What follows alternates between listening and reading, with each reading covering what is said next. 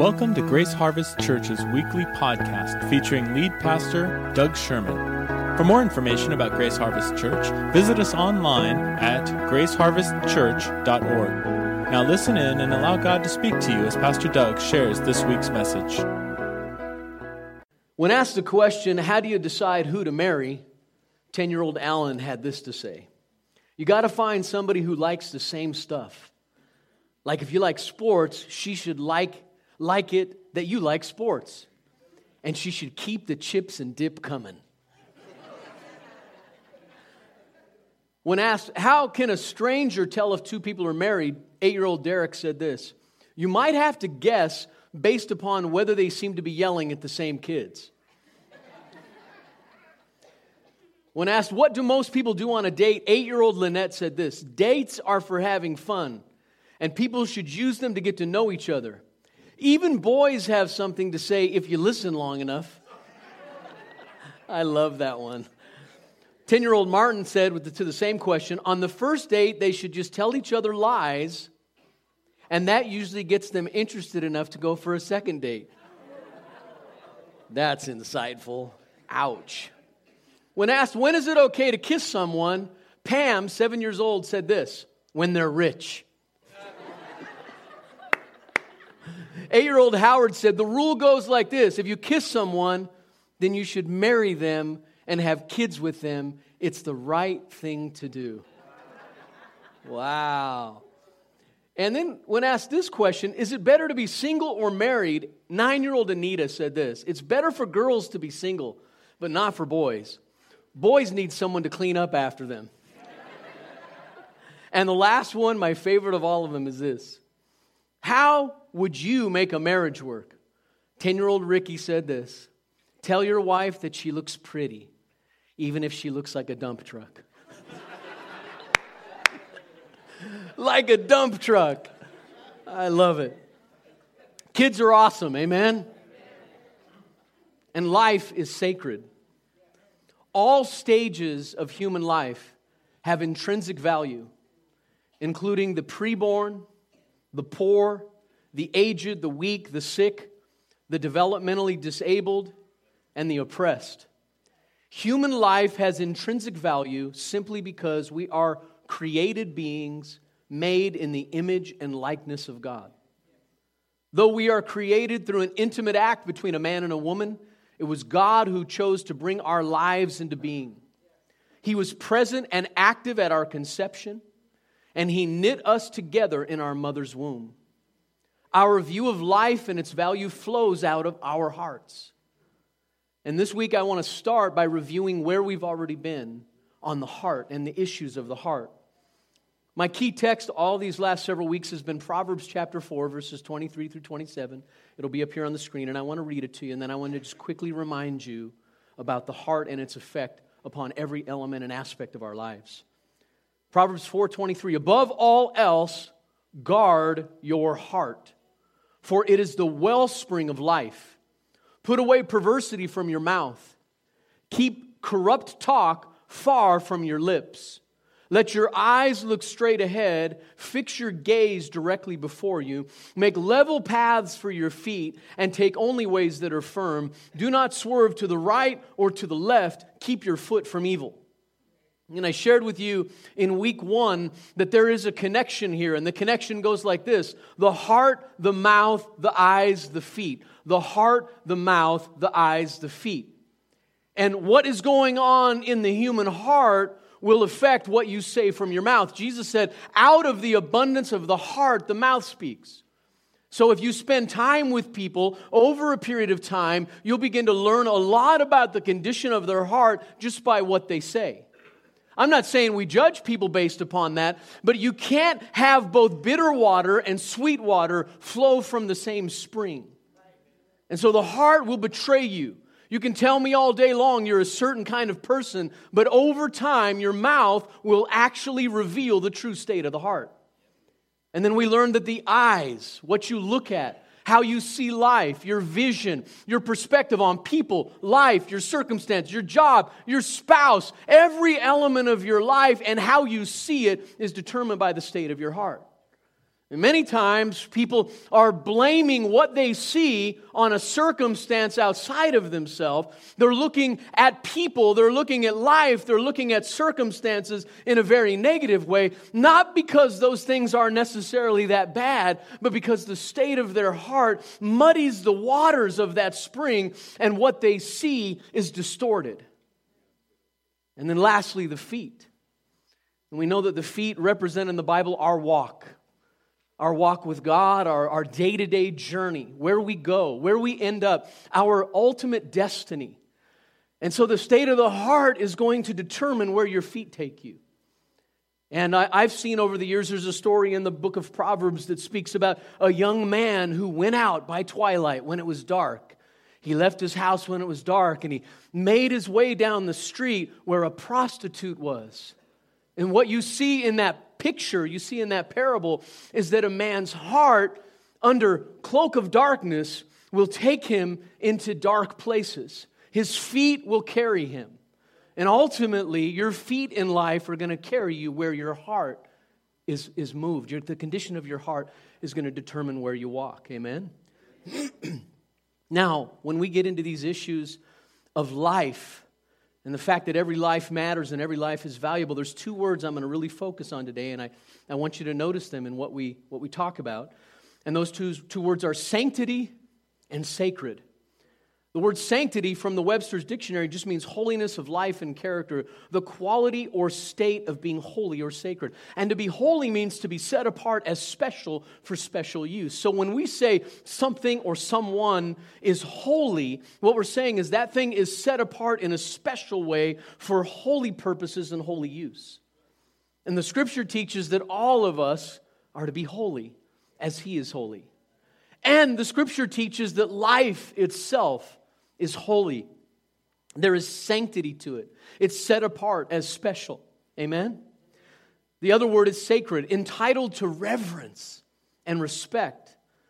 Other words that are similar are words like cherished and hallowed, revered, something that's solemn. You know it when you see it. When you experience something that is sacred, you know it. There's an experience that goes along with it. Maybe you'll be moved by goosebumps, right? Or just a holy hush will come over you. I've been in times in my life when I recognized that the moment that I was in was sacred. It was special. I took, kind of like with my eyes and my mind, I took a flash of it. I took a picture of it in my mind. I remembered this is a sacred and holy moment. Well, the first point today, and I know you covered this last week, you're going to hear a lot of, duplication this week, but the first thing I want to talk about is the life of the unborn and the preborn, that it matters and it's sacred. All human life is sacred for this simple reason, because we are made in God's image. Now, if you believe that we're not made in God's image, if you believe there's not a God, and that life is relative, and that there are no real moral absolutes, and there's no such thing as truth, and your view of the world and of truth is relative, that everybody has what's true in their own eyes, true in their own mind, and if one thing can be true for you and not true for another, then I can see how you can justify taking a baby, a preborn child, and killing that child. I can see how that would happen. If life is not sacred and we're not made in God's image and likeness, then there's really no reason ultimately to treat a human life any different from any animal. And that is actually where ethicists have gone. Peter Singer, an ethicist years ago, took it to that logical conclusion. If you're going to be honest and you're going to recognize that there's not really a God and there's no real special existence to being human, then it's very easy to say that a rat is a pig, as a dog is a human. And that was a term that was used. A rat is a pig, as a dog is a human. It's all the same. But if you believe that human beings are different, if you believe there is sanctity and sacredness to human life because we're made in the image of God, then that changes everything. Genesis 1:26 and 27 says, then God said, let us, Trinity, let us. You notice that? Let us make man in our image after our likeness and let them have dominion over the fish of the sea. So we see right away that we're made in the image and likeness of God, and God places us over animals. Let them have dominion over the fish of the sea, over the birds of the heavens, over the livestock, over all the earth, and over every creeping thing that creeps on the earth. So God created man in his own image. In the image of God, he created him. Male and female, he created them. So we see listen to this, the full image of God is not male. The full image of God is male-female. And we see that in male and female, God expresses his attributes, his character, his nature. We see the fingerprint, the mark of God on human lives. Isaiah 44:24 says this, "Thus says the Lord, your Redeemer, who formed you from the womb." Notice that, who formed you from the womb. Now, I understand biologically what happens when a child is conceived. But do you know that we now know through science that when you go into the inside of a woman and you film the process of conception, at the moment that the sperm penetrates the egg and conception takes place, there's actually like a burst of light. Something really profound happens, and there is this divine light that comes in. It's interesting when you read John 1:1, it says that Jesus, the Word, was the light that came into the world and gave life to every human. So there's something profound that happens in that moment of conception where the divine life of God is breathed upon that act, and boom, a human being is formed. A unique human being with a unique conscience, with a unique awareness and personality and attributes and character. Somebody who will be unlike anybody that's ever been on planet Earth before. That's profound. And then he goes on to say, "Thus says the Lord, your Redeemer, who formed you from the womb. I am the Lord." Now, you know why God's saying that? He wants you to know, listen, this is my decision. This is my gig. Life-giving is my thing. I am the Lord who made all things, who alone stretched out the heavens, who spread out the earth by itself. Psalm 139, 13 through 16, some of the most beautiful poetry in the entire Bible, the Psalms or poems and songs that speak truth. And I want you to notice the poetry of Psalm 139, 13, as the psalmist writes, "This is for you formed my inward parts. You knitted me together in my mother's womb. I praise you, for I am fearfully and wonderfully made. Wonderful are your works. My soul knows it very well. My frame was not hidden from you when I was being made in secret, intricately woven in the depths of the earth." That is poetic language for being in the depths of the earth or a woman's womb. I'm being put together in there. Your eyes saw my unformed substance. In your book were written, every one of them, the days that were formed for me, when as yet there was none of them. Isn't that profound? And so the thing that I'm wanting you to see here is that human life is given by God. And God's actually involved in the weaving of a life. And so to say, as human beings, to step into the role of God, which is what we do. To say of God, listen, we have our own lives. We own ourselves. We're the masters of our own destiny. You can't tell us what to do. And that's how most of the people on this planet, and even many of us who claim that we're Christ followers, live. We often live our lives as though we're making our own independent decisions, and it's not really informed by the idea that God made us, God owns us, and that God gave His own Son Jesus, and with His blood purchased us. We don't belong to ourselves. Peter tells us as much. We belong to God. We're created to give Him honor and to give Him glory, to give Him pleasure, to make Him happy. Did you know that the main reason you exist is to make God happy?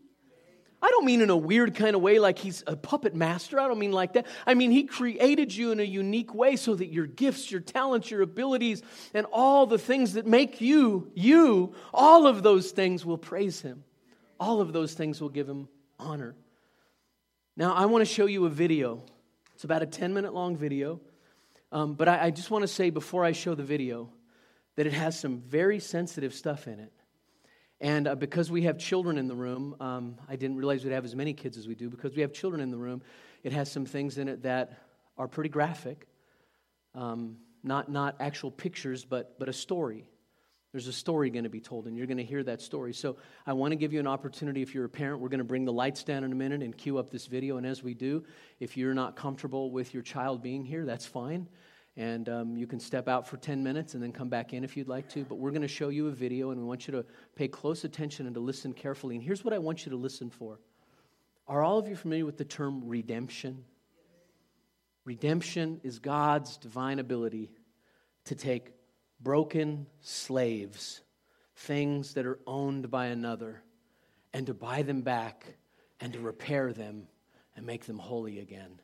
And this is the story of God taking someone who is a slave to their sin and redeeming their life, forgiving their life, and making it new. So at this point, let's cue up the video and go ahead and show it.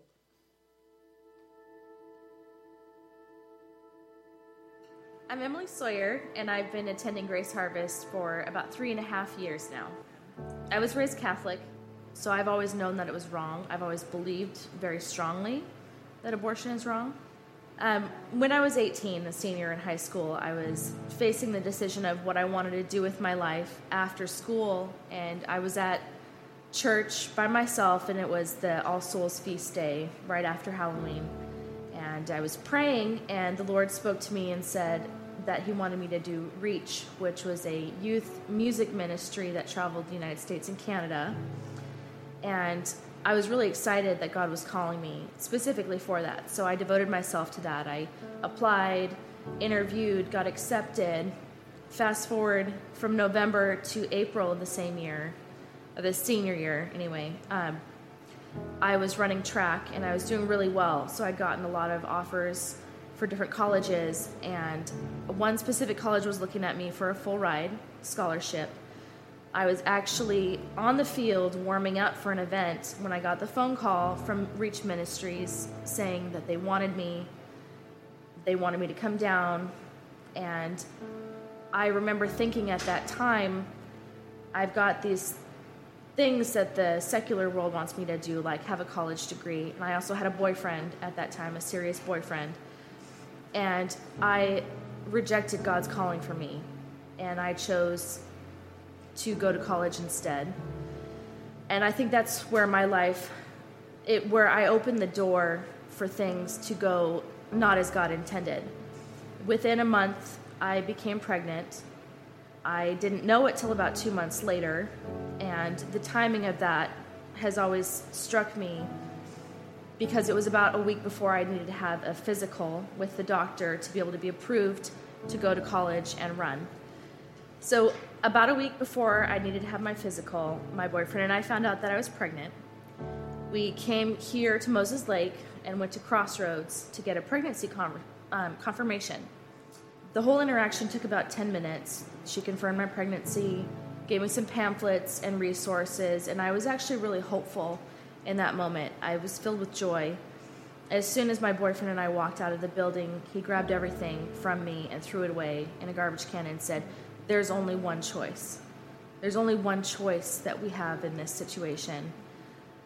And I felt really overwhelmed. Having been raised Catholic, my mom always told me that if I became pregnant before I was married, that I would be disowned, that I would have no family left, that they would not want me. And I knew that to be reality because an aunt of mine had the same experience and my family completely shut her out. So I was facing reality of losing my scholarship, losing my family. My boyfriend told me he wanted nothing to do with me or the baby if I chose to keep it. And so I scheduled the appointment, and it was 2 days later down in Yakima. I went to the clinic down there, and that whole experience is not something I think anyone can be prepared for. It's not something that's talked about. So we get to the clinic. I walk in, front desk, pay the $500 fee, and they open the security door to the waiting room, and I walk in there, and I was really surprised by how many women there were. There were at least 30 other women in the waiting room. I was last on the docket, so I sat there for a good 5 hours waiting my turn, and as I was waiting, I was crying and filled with emotion, and the other women there were laughing and joking and talking like it was just another day, that they weren't about to walk in and do what we were all there to do. So I was the very last to go, and my boyfriend was with me, so I was feeling a little trapped, but then I went into the intake office, and that's where they administer the ultrasound, find out how far along you are. I was just over 8 weeks. They also do a psychological evaluation on you, and I was told that I would not pass. They were not going to allow me to have an abortion based on the way I answered the questions. So I panicked, and I begged the lady to let me have this because I had no other choice in this matter. At least that's how I felt. Even though I knew abortion was wrong, I felt I had no other choice. One thing that they don't tell you about in the clinic is the reality of what's about to happen. They don't tell you about the pain. It's probably the most painful experience that I've ever been through physically, and I've had multiple babies since then. So I was at home or with my boyfriend at his house, and I experienced the severe pain. They told me that I was going to need to go to the bathroom, so I went to the bathroom, and that's when it happened. They didn't tell me what I was going to see, and that was that my baby was going to be in the toilet. I saw my little baby in the early stages, but the way they tell you is that there might be some debris. They minimize it to debris. When I saw my baby in the toilet, I was overwhelmed, and I fished the baby out and I buried it under a rose bush in the backyard. And they don't tell you these specific kinds of things. After I had my abortion, I went to school. I continued to run cross country and track, and as the reality of what had happened started settling in, things started to go really wrong. I became really depressed. I started drinking, smoking weed, which led to cocaine and other illicit drugs. I ended up quitting the team during the spring, and on the year anniversary of my abortion, I attempted suicide. I felt like I had given up my baby's life. I felt like I was going to hell no matter what, and I felt like the reasons why I gave up my baby had all failed me. My boyfriend and I had broken up a week after the abortion. My family was no longer speaking to me because of it. I lost my scholarship. So all the reasons I had chosen over my baby were gone, and so I decided that life was not worth living anymore. And I'm still here. God pulled me out of that. He saved me for whatever reason.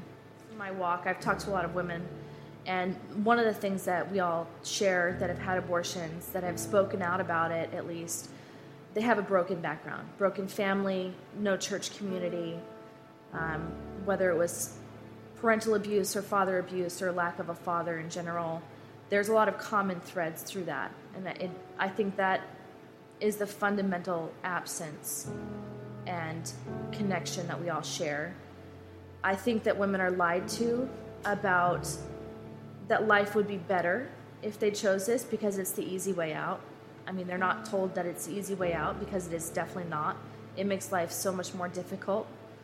I don't think that women believe as a whole that life is not sacred. I think that we all know.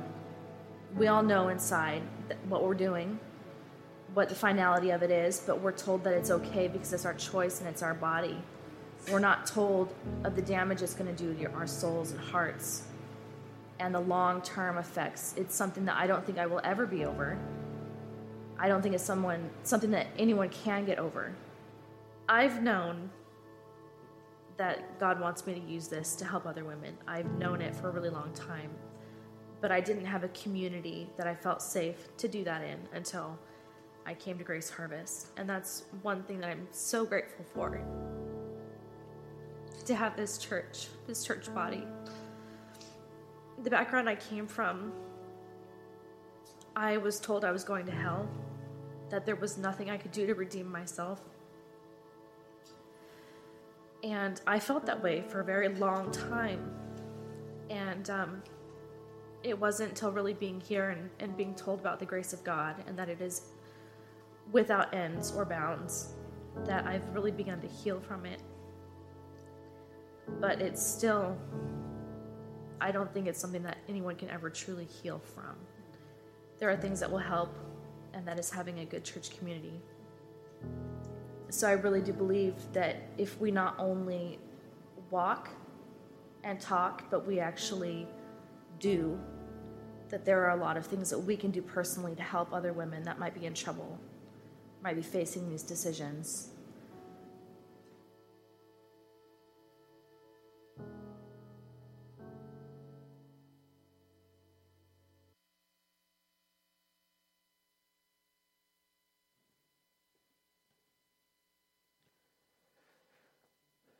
It's hard to know what to say after something like that, isn't it?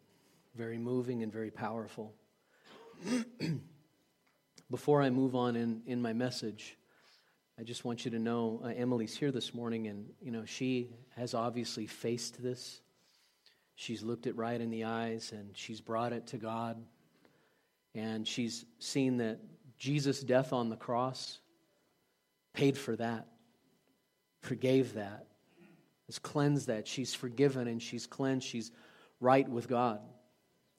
I know a pastor for many, many years whose wife had an abortion at age 16 and never shared it with anyone, kept it quiet, and did ministry for years and years, and many, many years later had it locked in her heart as a secret, covered by shame. And years later, at a conference she went to, she felt like God said, it's time to bring it out. That's terrible. That's poison inside of you. And she brought it out, and God began to heal it. And the reason I'm saying that is because our strong stand for life includes the idea that we believe there's a Redeemer God. It includes the idea we're not taking this stand. We're taking this stand because culturally everything is against life. But we're taking this stand because we know that there are people, there are women and men who have locked up a secret in their life, who have locked up something that they did years ago, something that they pushed or pressured or went into, and they've been locking that up, hiding it, and keeping it a secret, thinking that somehow if I deny it's there, it's going to go away. And the only way you're ever going to really get it healed is when you confess it and get it out in the open and let God begin to deal with it. And we want you to know this is a safe community where you can do that. There are people here that you can talk to. There are people here that will pray with you. And nobody will say, you're going to hell, you're scum, you're not a part, get out of here. People will say, come on, let's take this to the cross. But let's quit justifying it. Let's quit acting like it's not, murder, like it's not legitimate. Let's quit pretending that it's something other than what it is, the murder of a child. And when we face that and we recognize it, we can say, Lord, I'm a murderer, but you forgive murderers. By the way, the Bible's full of murderers who were forgiven. Moses, for example. David, for example. And many others. Amen? I want to stop right here for a moment and pray. So let's pray together. Father, there are men and women in this room. I'm sure there's somebody in this room that today was a divine appointment for them. This message and that video is probing and bringing things up that have been locked away in a secret place. And Lord, I pray that you would give them the courage, the humility, and you would banish fear from their life so they would be able to bring this thing to you and take it to the foot of the cross, the only place that we know it can be forgiven and cleansed and washed away. And I pray you would do that, Lord, in Jesus' name. Amen. Now I'm going to transition and move on to the rest of this message because I have a few other thoughts for you. And I want to go to the second point, and this was touched on last week, but I think it's really important. It's equally as important, and that is that the life of our aged people, our seniors, matters and is sacred. Amen? Leviticus 19:32 says this. It says, you shall stand up before the gray head and honor the face of an old man, and you shall fear your God. I am the Lord. I love how Pastor Raul read that text last week and talked about the fact that a lot of times we cover the gray head now, right? And some of us have perfect heads where we're losing hair. So that's just to expose the beauty and the glory of a shining. Amen. But the reality is that this idea has been largely lost culturally. Watch TV. We love to mock old people. We've made an art of it. We tell old people jokes. We laugh and mock, and we don't understand that in the eyes of God, that's a terrible offense. Because the aged have lived longer than we have. They know a lot more about life. Oh, yeah, they may not be up to date on the newest technology. They may not be down with what's trending in pop culture. But they can tell you about life. They can tell you about hard work. They can tell you about suffering. They can tell you about grief and how to walk through it. They can tell you about a work ethic and a lot of other things. Unfortunately, we have decided that we're going to start over. We're not going to ride on the back of the collective wisdom, and we're not going to ride on the shoulders of those that have gone before us and therefore be launched further down the road. Instead, we're going to reject what they have to say so many times, and we're going to start over because we got this, baby. And in so doing, every generation just repeats the same old stupid mistakes, and we never really get any further down the road. The New American Commentary says this: respect for the elderly is essential for maintaining a decent society. So failure to respect and care for the aged indicates a given culture is about to collapse.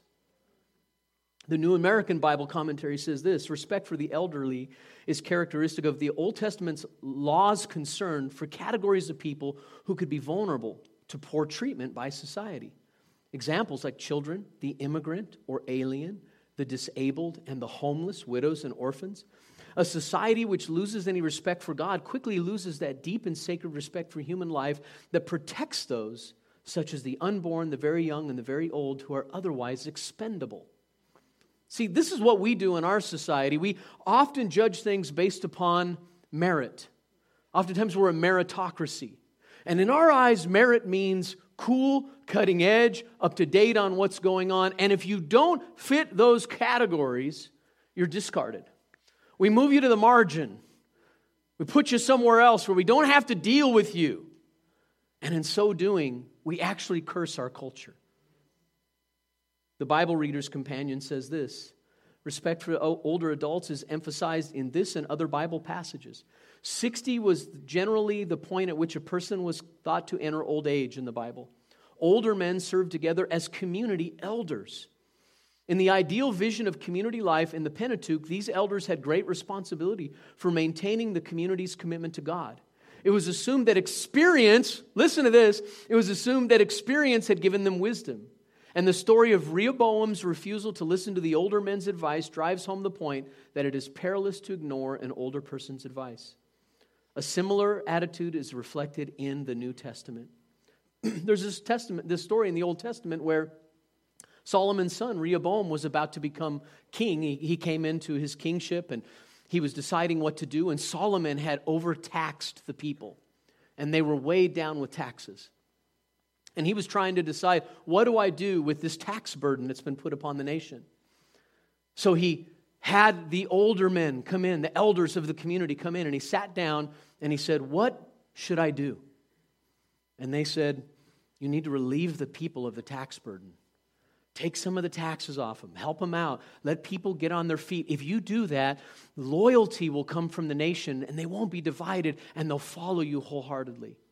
He said, thank you. Okay, go away and I'll make my decision in a few days. And then he called in all of his young buddies. He called in all the young men and he said, what should we do? And the young guys said, tell them that if they think Solomon's burden was heavy, his burden will be like putting a finger on them compared to what you're going to do. You're going to tax them more than ever. We got stuff to do, baby. And he rejected the old men's advice, and he took the young men's advice, and the nation divided and split because of it, and it went into two kingdoms. And what we see there is a cautionary tale. We need to listen to what those who have gone before us have to say. Amen? Isaiah 3:5 says, and the people will oppress one another, speaking of a time when the nation will begin to crumble and fall, and the people will oppress one another, every one his fellow and every one his neighbor. The youth will be insolent to the elder, and the despised to the honorable. And insolent means to show a rude and arrogant lack of respect. That's what will happen in the society as it collapses. And that takes me to my third point, and this is my last point. The life of the poor, the oppressed, and the disabled matters and is sacred. Amen? Psalm 41, 1 through 3. Blessed is the one who considers the poor. In the day of trouble, the Lord delivers him. The Lord protects him and keeps him alive. He's called blessed in the land. You do not give him up to the will of his enemies. The Lord sustains him on his sickbed. In his illness, you restore him to full health. Wow. C.S. Lewis said this about charity, about giving. He said, charity, that is giving to the poor, is an essential part of Christian morality. I do not believe one can settle how much we ought to give. I'm afraid the only safe rule is to give more than we can spare. And what we do is we become judge and jury and executioner with people. We see the panhandler, we see the person on the corner, we see the person walking down the street and they're tweaking on meth, and we see people looking for help, and we decide right then and there, they're not worthy. They're not worth it. They're just going to use it for drugs. They're just going to use it for alcohol. We make the determination. We know their future. We step suddenly into the place of God, and we're prescient, and we can tell what they're going to do. And we think that somehow when Jesus was speaking about the poor, and when people in the Bible were talking about the poor, these were poor people who had it together. We think they were talking about poor people who were always moral and good, who didn't drink to excess or engage in foolish behavior. We think that somehow these were the morally right poor. They just fell on hard times. And because of that, and if they could work, they would. And so we somehow, in our mind, we think, well, Jesus is talking about a different kind of poor. But actually, one of the things that strikes you when you read the Bible is there's not a lot of conditions put on how and who you should help and when. It just seems like, if somebody's in need, help them. Now, I'm not advocating you go out and give everybody cash. I'm not saying that. If they need a meal, give them a meal. If they need a blanket, give them a blanket. If you can help with lodging, give them whatever. But here's what the Bible warns us about. Hardening our hearts to the need of the poor. Turning away. You're driving down the road. I'm not even going to look at them. If I catch their eyes, they're going to come right to my window and they're going to put their hand out. I'm just going to look away and I'm going to pretend like they're not there. Watch out. The heart is beginning the process of hardening. Is this talking to anybody? Psalm 82, 3 and 4. Give justice to the weak and the fatherless. Maintain the right of the afflicted and the destitute. Rescue the weak and the needy. Deliver them from the hand of the wicked. Oh boy, I'm almost out of time. I have one more text of Scripture I want to read to you, a little story to illustrate this, and we're going to close with Mark chapter 10, verses 46 through 52. And I just want you to listen. It's not going to be on the screen. I want you to listen. I'm going to tell you a story. It's a story of Jesus and his interaction with a blind man. I just want you to take it in, absorb it, okay? Here's the story. And they came to Jericho. And as he was leaving Jericho with his disciples and a great crowd, Bartimaeus, a blind beggar, the son of Timaeus, was sitting by the roadside. And when he heard that it was Jesus of Nazareth, he began to cry out and say, Jesus, Son of David, have mercy on me. And many rebuked him, telling him to be quiet. Shut up, blind man. Shut up, beggar. Jesus is putting on a healing show and you're disturbing the peace. That's in effect what they were saying. And all you have to do is think for a moment. At that moment, he was a lesser human in the eyes of the crowd. But he cried out all the more. I love that. Oh yeah? You go ahead and put me down. I know I'm about to have an encounter with Jesus. Don't you shut me up. And he cried out all the more, Jesus, Son of David, have mercy on me. And Jesus stopped and said, call him. And they called the blind man, saying to him, notice the fickleness of the crowd, take heart, get up, he is calling you. And that's how we are, isn't it? Suddenly Jesus legitimized him. Jesus noticed him, now we notice him. And throwing off his cloak, he sprang up and he came to Jesus, and Jesus said to him, what do you want me to do for you? And the blind man said to him, Rabbi, let me recover my sight. And Jesus said to him, go your way, your faith has made you well. And immediately he recovered his sight and followed him on the way. Now, just to illustrate what we've been talking about today, this blind man would have been cast aside by his society because they would have seen his blindness as a judgment from God for some kind of sin. And we do the same thing. We cloak it a little bit differently. We say, they made their bed, they need to sleep in it. They've screwed their life up, now they need to experience the pain of it. They're already experiencing tremendous pain, but we're going to kind of help them experience more, right? And so in that society, if a person was blind or sick or things weren't going well in their life, it was because they lacked faith or they'd done something offensive to God. If a person had leprosy, they were considered to be the ultimate rebel and rejected by God himself. So the picture is, in this culture with Bartimaeus, he's blind because he deserved it. He did something to deserve it. Therefore, God's judging him. Therefore, tell him to shut up. He's raining on our parade. When Jesus valued him and acknowledged him, the crowd suddenly changed their approach, told him to take heart, because Jesus cares about those who feel like society despises them. He loves you. He values you. All of us in this room. I want to tell you, the people out there that we look at and we make judgments about, they are the masterpiece of God. Human beings, just because they're human, are masterpieces of God. Valued by God, made in the image and likeness of God, marked by God. Amen? That is reason alone to value people. Lee Eclov, in a sermon, The Blessed Limp, shares this story. He says, R.C. Sproul shares the story of a college student he once taught who had cerebral palsy. You know what that looks like, difficult movements, garbled speech. But this student was really smart, very bright and capable. And Sproul writes, one day this student came to him very troubled with a problem. And he asked Pastor Sproul to pray for him. In the course of the prayer, he said something routine with words like, oh God, please help this man as he wrestles with this problem in his life. When I opened my eyes, the student was quietly weeping. I asked him what was wrong, and he stammered his reply, you called me a man. No one has ever called me a man before. He was weeping because he was called a man. Human life is valuable. It's sacred. Amen? And I hope that's what we catch and see. That's the beauty of the gospel. Think about this. The gospel, what we call the gospel, the good news, is that God became a man. If that doesn't once and for all settle the value of humanity, I don't know what does.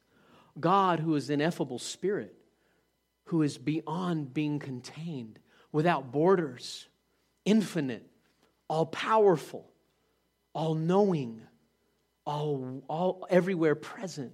That God locked himself in a body, God in a bod, and came down here into our world and became one of us to tell us once and for all time, human beings are valuable. And then he died on a Roman cross so we could be forgiven and loved. And he rose from the dead to show he was the Son of God. And by putting faith in him, we can be forgiven and be renewed and begin to live as he designed us to live in the beginning.